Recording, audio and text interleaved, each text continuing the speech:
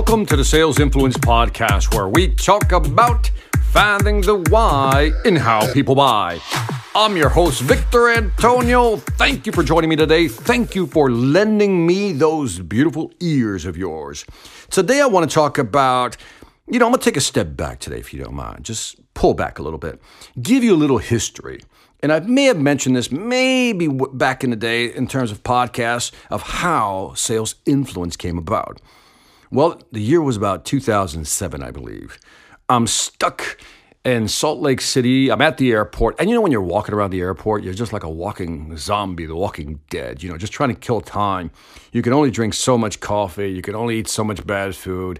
And I remember I walked into this bookstore and I saw this book by Dr. Robert Cialdini called Influence, to which I said, looks interesting. Let me buy it. So I bought the book, started reading it, and for the next, 4 or 5 days, I just devoured that book. The book is Influence, Robert Cialdini. Check it out. And in the book Influence, Cialdini talks about, just different, basically he compiled different studies on why and how people make decisions in general, not just sales. But that's when I got the idea that if I can understand how people make decisions, and then I can apply that to selling sales, then maybe that's a more effective way to present information. Because today, all these sales books always talk about how to persuade people, how to push people, how to nudge people, how to convince people to buy something.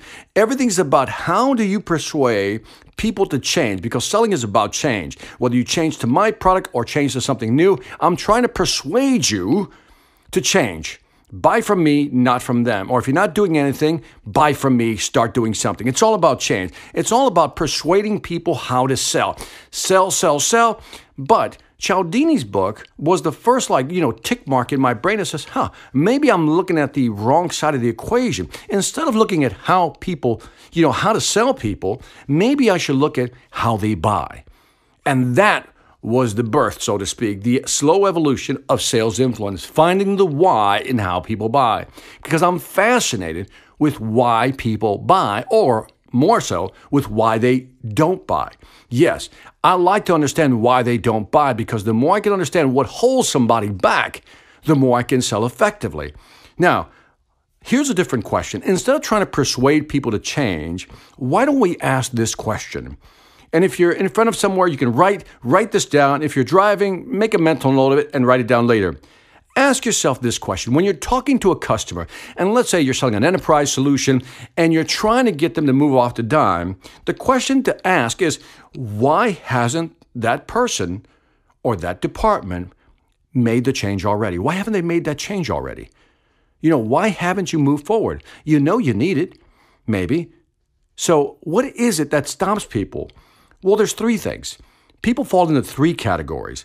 Type 1, they're unaware. They simply don't know. They don't know they have a problem. This could be the solution, right? They simply don't know. They're unaware that they have a problem. Our job is to highlight that you have a problem. For example, let's say that their business is running smoothly, but you sell a product, or let's say a piece of machinery or software that will help them become more efficient. They'll say, yeah, that's nice. But then you highlight how much money they would save, and then, even worse, how much money they're currently losing. Quantify that number, and now they become aware. So sometimes they seriously aren't aware of what's happening in their own business. That's a possibility. That's type 1. Type 2, they're aware, but they don't care. Aware, but don't care. Like, they know they're not being 100% efficient. They know they could do better. Yeah, I know, we could improve this. Yeah, you're right, Victor. We do need more training. Yeah, we do need to add that software. But now's not a good time. It's not in the budget. Let's move that off to next quarter. Right now, we're going through some transitions. Upscale, downsizing, whatever it may be. We really need to consider all these things. So you know what? Now's not the time. They're aware, but they don't care. And our job as salespeople is to make them aware, to make them see not only the negative impact of what they're dealing with, but also how big that is. In other words, quantify the real hurt again. Sometimes people are aware, but they don't realize the size, the impact of how much money or how much time or how much performance or how much market share they're losing. And that's our job. If they're aware, we have to make them care. If they're unaware, let's make them aware. And if they're aware, we just have to make them care. The third one is they're aware, they care, but you still haven't scared them enough. So they're aware and they care, but they're not scared. And this is similar to what I've already mentioned. And that is you have to find a way to show them, to highlight how to do it. Now, let's walk through this slowly because this was important. This isn't about quantifying numbers. When people are scared, it's because they simply don't know how to go about it. There's so much anxiety. You're asking me, Victor, to switch over from system A to system B. I get how it would work for us. I can see how it can help us. But the anxiety within them is not allowing them to actually make a decision. We've talked about this in the past. This is called like buyer's regret. I'd rather not make a decision and be wrong than make a decision and prove myself to be wrong. In other words, people are afraid, but you got to ask the question, why are they afraid?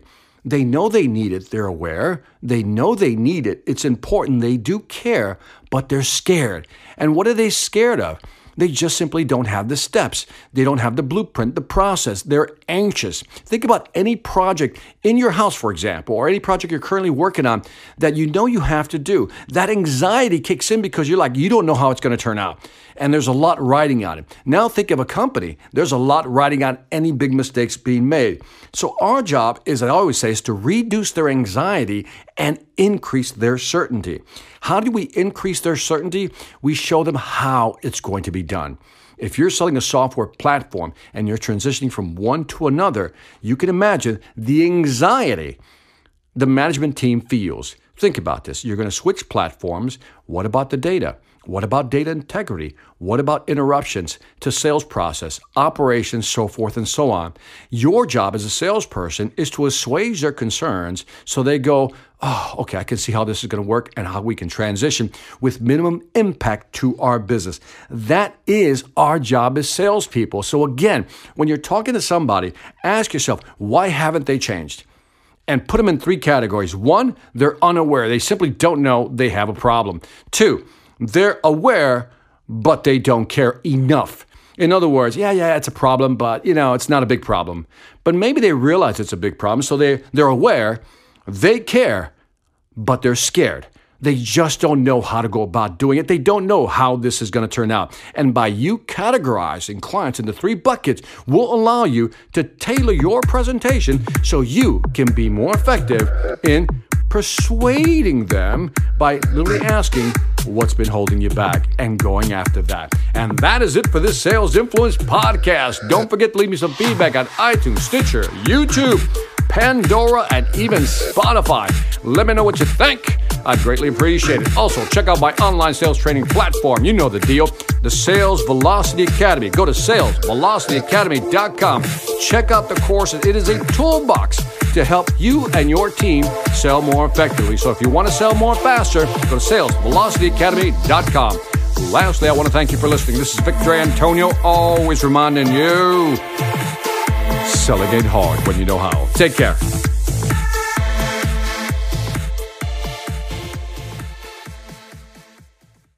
Hi, I'm Victor Antonio. I'm an author, sales trainer, and keynote speaker. I'm often asked, what makes a great speaker? Is it someone who delivers real content that the audience can use? Is it someone who engages the audience so they're part of the learning experience? Or is it someone who can motivate an audience to push them beyond their comfort zone and discover new abilities? The answer is yes. But the most important thing to remember is that I'm not there to look good. I'm there to make my client look good. Simply put, it's never about me, and it's always about them.